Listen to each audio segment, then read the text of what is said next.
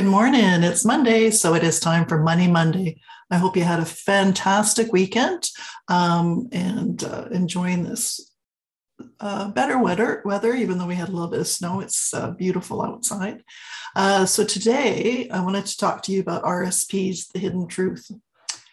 For many people, the term RSP is synonymous with retirement preparation and sometimes represents the full extent of their preparedness. Such accounts are often included as part of a benefits package provided by employers, and chances are, if you have one, most of your retirement savings are being deposited into this account. Given that it can play such a prominent role in our financial picture, it is imperative that you fully understand exactly how these plans work. So what do RSPs do? Most people will be familiar with the fact that they defer taxes, which is true. But this term defer can often lead to a misunderstanding, and I see this all the time, about what is actually happening. Some people fall victim to the misconception that deferred taxes are taxes they are saving because the taxes do not have to be paid, which is not true. These are not tax saving plans, but rather tax deferred savings plans. The government did not say that you don't have to pay taxes on the dollars in your RSP. They said that you don't have to pay these taxes now. If not now, then when? Well, later, obviously. The key difference between now and later, though, is relative to your tax bracket.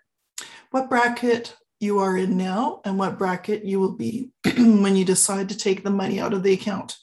If you defer the tax and you're in a higher tax bracket later than you are in today, your share of the account will be less. If you're in a lower tax bracket, when you take the money, then you will put it in, you will get more. The CRA is not going to ask you what tax bracket you were in the day you made the contributions to your account. Their only concern is going to be what tax bracket are you in at the time of withdrawal. Because this is true, you will need to make an informed decisions about which option is best for you. I want to share with you a little quick story, the check story.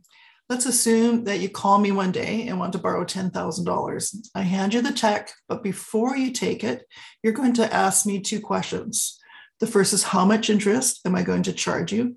And the second is, when do you have to pay it back? So suppose I said to you, I am doing fine now and I do not need the money, but there will come a day when I need it. And when I know how much I need, we can figure out how much interest I need to charge you to get how much I need. Would you cash that check?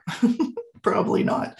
But you are standing in line to do exactly that with the federal government in your RSP. They did not say that you don't owe the tax. They said you can pay us later. At what rate? Now that is a good question. Understand the RSP does two things. They defer the tax and they defer the tax calculation.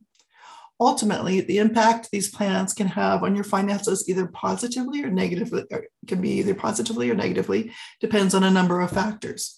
The first and most fundamental of these is the understanding of the rules of the game.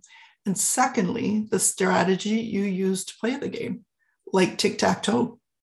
You may not remember the first time you played tic-tac-toe, but you can probably guess who won. It was likely the person who showed you how to play the game.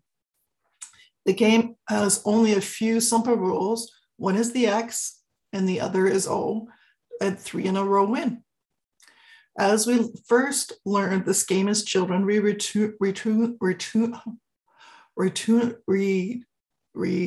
can always always lost until we learn the strategy of the game. If you have dollars in an RSP, you're already playing the game. As an advisor, my job is helping clients employ a winning strategy by better understanding the rules of the game.